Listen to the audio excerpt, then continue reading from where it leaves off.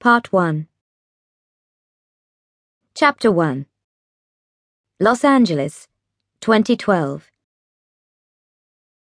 And coming up next, Sophie Lee's Diet Secrets, How the British Beauty Stays Slim. And the answer is, you won't believe it, chewing cardboard. I know, these stars are crazy, but that's Hollywood for you.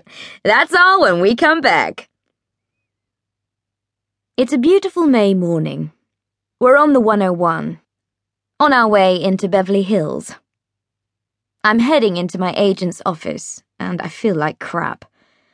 I'm super late, too. I'm always late. But when your most recent picture had an opening weekend of $23 million, it doesn't matter how late you are. I could turn up at Artie's mum's funeral and demand to have a meeting, and he'd clear the synagogue and thank me for coming. I flipped the TV off and chucked the remote across the car, out of temptation's reach. There was a time when a 10-second trail like that would have sent me into a tailspin. They're saying I chew cardboard, but it's bullshit. People believe it, and then they'll... Now, I just shrug. You have to.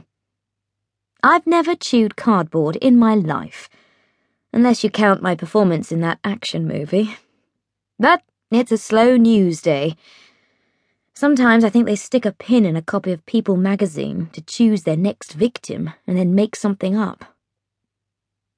When you've been famous for a while, you stop reacting to stuff like this. It just becomes part of life. Not your life, but the life you wake up to and realize you're living. People filming you on a phone when you're washing your hands in the ladies' room. Girls from school who you don't remember selling your class photo to a tabloid. Being offered $5 million to sleep with a Saudi prince. Working with stars who won't ever take their sunglasses off because they think you're stealing their soul if you see their eyes. Sounds unbelievable, right? But there's been some days when I almost know what they mean. I know why some of them go batshit crazy, join cults, wear fake pregnancy bellies, marry complete strangers.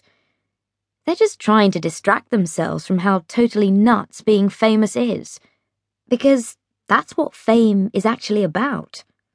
Not private jets, diamond tiaras, mansions, and free clothes, handbags, shoes. Fame is actually about how you stay sane, how you don't lose your mind. I know I'm lucky. It could have been any one of hundreds of hopeful English girls from small towns with pushy mums who curled their hair and shoved them into audition rooms. But it was me, and I still don't quite know why. All I know is I love films, always have done, ever since I was little.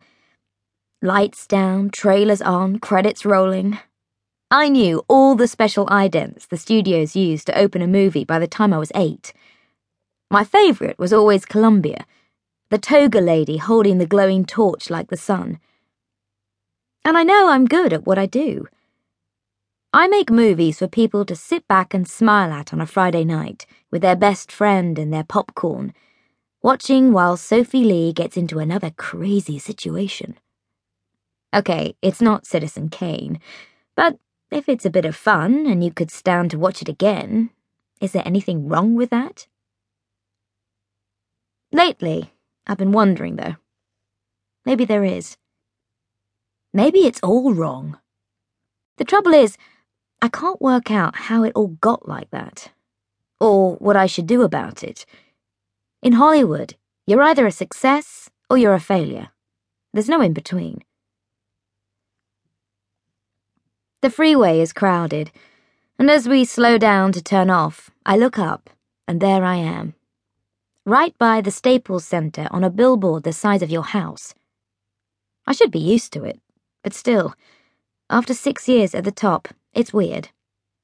Me, doing my poster smile, cute chipmunk cheeks, big dark eyes peeking out from under the heavy trademark bangs, just the right amount of cleavage so the guys notice and don't mind seeing the film,